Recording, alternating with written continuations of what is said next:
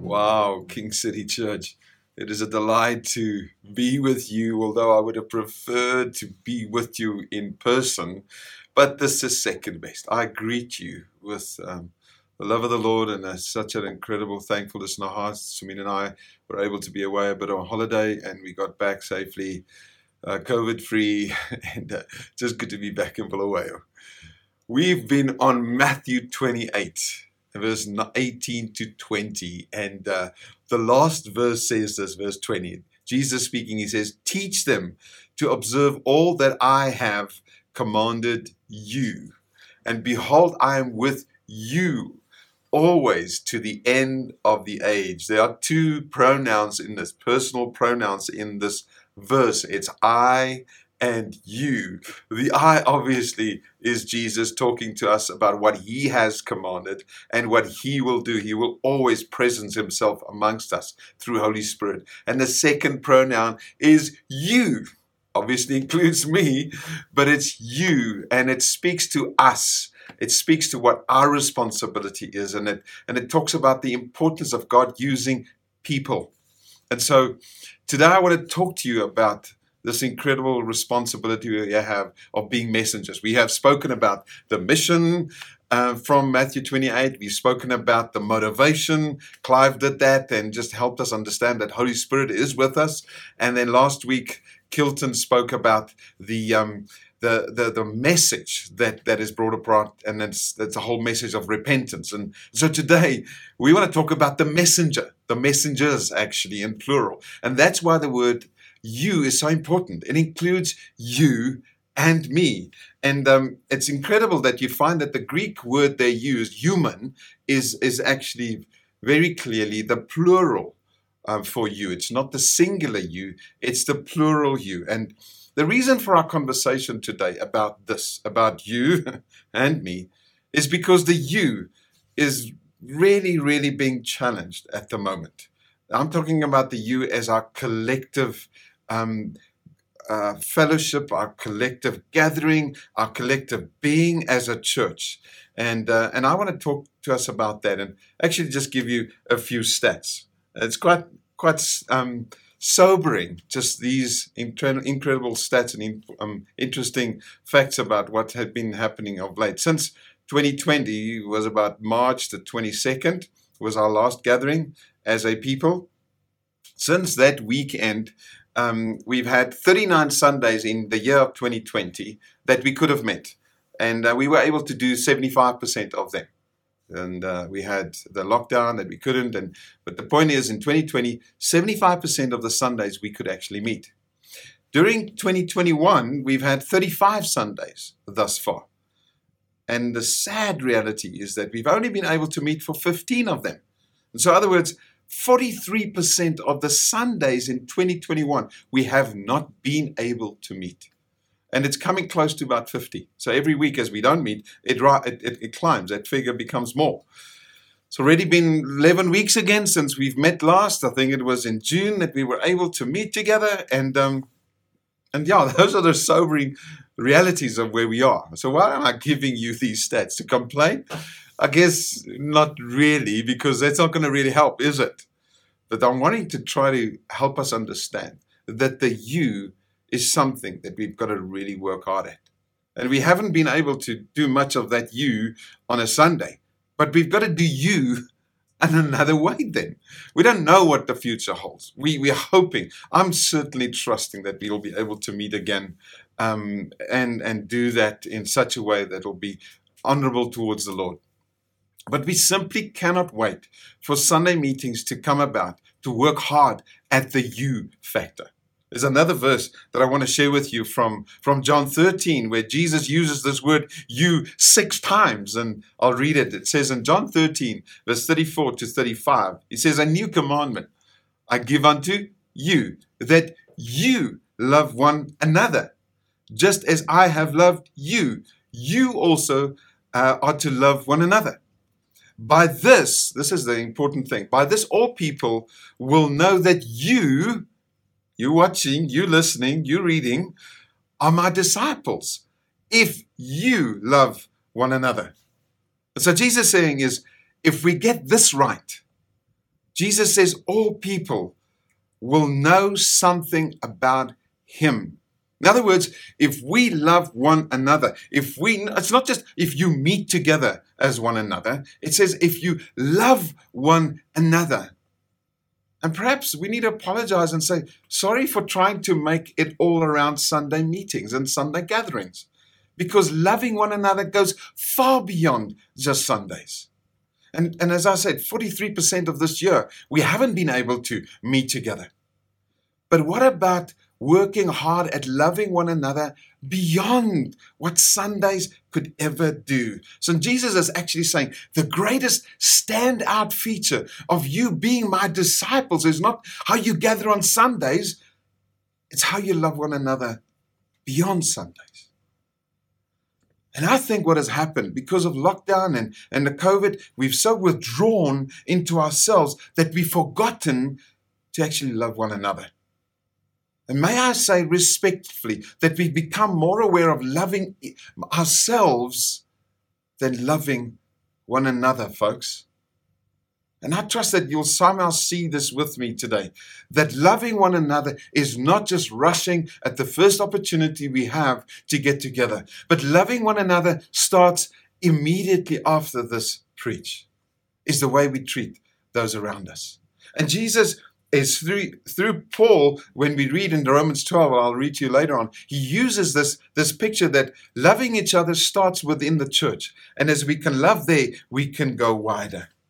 We need to realize that growing the church, making the church stronger, and seeing people becoming stronger should not be dependent on whether we can or not meet on Sundays. Obviously, it's helpful. I understand. I love it too. But we cannot put all of our hope on that. We can't rely on that. We've got to understand that loving each other is not dependent upon a gathering. And I've recently kind of stumbled upon Romans 12 and just been reading it in my own time and found a couple of real practical tips that I believe can help us to love one another in such a way that it will be a standout feature of who we are as a people of God, and it's not dependent upon Sunday gathering moments. And so if you are able to, with me, turn with me in your Bibles to the book of Romans and read just a couple of verses together. I wish we had the time to go through it in depth, but we're not going to be able to do that. But Paul is very clear, encouraging the church. He's speaking to the believers in the church in Rome, and he says to them in Romans chapter 12, verse 1, he says, I appeal to you, therefore, brothers, by the mercies of God, to present your bodies as a living sacrifice, holy and acceptable to God, which is your spiritual worship. He says, do not be conformed to this world, but be transformed by the renewal of your mind. And so I want to say to you that loving each other and letting that be a standout feature of who we are as a church starts with a life that is dedicated to God and not dedicated to the world and the pleasures of this world. There's no way that I can love you and you can love me if it's filled or confused or diluted with the things of the world. We've got to be absolutely dedicated to our God and say to him, here I am, I present myself to you and live sacrificially for you. And I implore you today, don't just come to meetings when we can meet again, but please give yourselves entirely to God. And as you do that, recognize that then that means that you've got to love one another. So please, if you've been in some form of a hiding, in terms of just a hiding place where you've gone into such seclusion. And I understand the whole thing of physical distance and all that, but please don't stay away from people in terms of loving them. You don't need to have them in your home necessarily to love them. You can simply just be interested in them. The second thing that Paul speaks to us is in verse 3. He says, for by the grace given to me, I say to everyone, none of you excluded again, me neither, that we ought not to think of ourselves more highly than we ought to think, but to think with sober judgment. Folks, I think this is a critical thing. And may I say that in our current context, when we think of ourselves more highly than we ought to think, we can think that we don't need anybody else. I'm okay on my own. And I want to shock you a bit this morning, or this afternoon, or this evening, whenever you're watching this, that you cannot manage on your own. Please take this to heart and don't feel condemned through it. But please understand that you cannot think of yourself in such a way that you say, well, I don't need people. That is actually thinking of yourself too highly and considering yourself fine on your own. You can't do that. Then it reads further, and this is a portion that so often we use in terms of serving each other through the gifts that we have. And verses 4-8 talks about the fact that we are many members within this body, and each member needs to contribute and give of themselves in various ways. And it talks about various gifts. And I want to say our effectiveness and strength as a church is not determined by how good our Sunday gatherings are and how good we serve through these things on Sundays, but how each one of us are willing to fulfill our role as it relates to what he says here in verses 4-8 from through prophecy, through service, through teaching, through exhortation or encouragement, through contributing or giving, through leading or through having mercy, that we're able to do these things beyond Sundays. So I want to ask you, how well are you doing this? How well are you serving? How well are you prophesying and declaring the truth? How well are you just teaching? How well are you just exhorting, encouraging people? These things are real for us. This is the way in which we can practically love one another. We don't need to go to a meeting on a Sunday to do this. You, for instance, as a father, as a mother, as a parent, you can teach your children at home. And I know that we don't have children's church at the moment, but you can teach them. And by the way, just a side note here, we have material available for you. We can do that every Sunday for the parents to teach their children some good biblical values. But the sad thing is that many parents have not asked for this. Over the last couple of weeks, we have had this available to parents. And I'm not condemning any parent. I'm just saying, guys, don't wait for the next meeting on a Sunday to let your children be taught something through the children's church workers, but you at home are not teaching them anything. We have this material for free, but nobody's asking. And so I'm asking you, please let our love for one another be real. Let your love for your children be real in the way that you teach them at home. The next thing that he says is we got to be giving. It's another gift. So please give. And giving is not just something that those that have much money can give or make available. It's something that we all can do. The little we have is something that we can make available to others. I want to encourage and appreciate those of you that have been faithful in your giving, in your tithes and your offerings towards King City Church. And I want to encourage those of you that have forgotten a little bit about it. You know, the reality is that we don't meet on Sunday, so people think that, perhaps I don't need to give.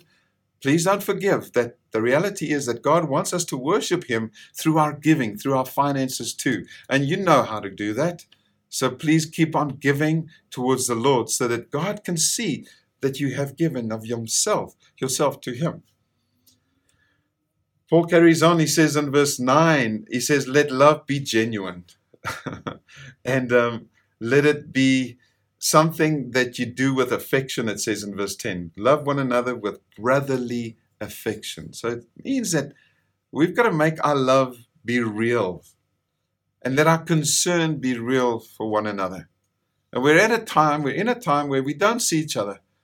But I want to implore you today and ask of you kindly, please think, please consider, please reach out to one another with brotherly or sisterly affection and showing a real concern for one another. I want to ask you, when last have you reached out to someone from church that perhaps you have not chatted to in a while? May I remind you today that we need to love one another with real care and real concern. Maybe we need to reach out to someone that we're aware of, that they used to come to church with us on a Sunday. We would see them, but we don't really know their name. We're just thinking about them. Maybe you need to ask the question, shouldn't I be perhaps just reaching out to that person? And if you don't know who they are and you kind of want to find out just, their details, maybe you can phone the church office or the church admin phone and just try to find out who that person is that you have been stirring in your heart to reach out to. In verse 12, we are encouraged to rejoice in hope, to be patient in tribulation, and to be constant in prayer. How beautiful is that? That we need to live with this hope in our hearts for this moment that we're in. And there's so much being spread and so much being said and so much being shared with people that is actually attacking our hope. I want to ask you, make sure that you're a steward of hope, that you receive hope when you spread hope, that you don't spread rumors, that you don't spread fake news or false news and all sorts of conspiracy theories and actually causing division through that. And currently we are facing that reality as a people in this nation, all across this world, where some are pro-vaccine and some are anti-vaccine. And there's a lot of people that have got incredible material on both sides and they're spreading that. And actually, maybe what they're doing is not necessarily spreading hope. I want to ask you, make sure that you spread hope. And I want to also ask you, make sure that you don't form part of a specific group or a side of this whole vaccine thing and say, I'm joining this side, I'm the anti ones, and don't talk to me about, having had yourself vaccinated. I don't appreciate that. Or I'm a pro, and how dare you not get vaccinated? Let's not become part of a side or a particular pursuit of supposedly the best way to deal with this. Let's pursue Christ. And let's follow what is helpful for us from Scripture. And then also, are you praying for people within the body? That's a practical way to love one another and to care for each other. In verse 13 again, it says, contribute to the needs of the saint and seek to show hospitality. How clear is that we need to reach out to one another? It's not wait for Sunday moment so that you can do this, but reach out to people so that you can care for them. And there are so many practical things, even beyond what I've mentioned here. It says, rejoice with those who rejoice, weep with those that are weeping. Practical things that we can do to be messengers of love. We've got a message to share. We've got a mission that we're on. And you and I are called to be the messengers. It says you need to go and do this. And behold, I'll be with you, Jesus says. But it really means that you and I need to pick up our responsibility, not wait for Sunday meetings to happen. And praise the Lord when they do. I can't wait for that to happen. But in the meantime, when they do happen or not, we have to be these messengers of love and reach out to each other in practical ways. And it starts within the body. Next week, we will talk about how do we love those outside of the body of Christ, outside not serving Christ. But first, we got to start with loving people within the body. And if you need to change your heart about just your consideration and your love for the people within the church, please do that. If you, my friend, have only been looking out for your own welfare, your own safety, your own health, I want to ask you to repent, because that's not what God has called us to live like. It starts in Romans 12 with a life sacrificing unto God. That means that I cannot just think about myself. And I understand you've got to be wise with your health, but we cannot live selfishly. We cannot only think about ourselves. So let's be messengers of love, loving, first of all, within the body and caring for one another. And do that in practical ways. May God stir you to think creatively how we can do that. And I pray that He will help us to not just wait for the next meeting to happen, but to take up our responsibility and love each other in practical ways. God bless you. I want to pray that God will help us with this. Let's pray. Father, today we thank you that we can be called the church. And as a church, we're on mission. We have been motivated by you. You are within us. You walk with us. And you've given us a message of hope. And you've therefore made us the messengers. And first of all, Lord God, we have a message towards our fellow believers. And that is we've got to love them. We're going to reach out to them. And this will be our standout feature, that the world will know that you are real through the love that we have for one another. I pray, God, that you will help us as King City Church to truly, genuinely, authentically love one another. And that where people have found themselves a little bit in hiding places, that they will come out of hiding and enter into a real life of saying, I'm interested in you, my brother, my sister. Let me reach out to you. Let me make contact with you. Let's do whatever it is, Lord God, that's necessary. I pray that you'll help us with that, Father, as a church, that we will effectively, Lord God, and biblically and sacrificially reach out to one another and so bring glory to your name, so that the world out there may see that we're a church, not because we meet on a Sunday, but because we love one another in a real, authentic, and godly way. I trust you for that. In Jesus' name I pray. Amen. Thank you for being with us. And I look forward, not necessarily to another video recording, but to seeing you in person. God bless you. Bye-bye.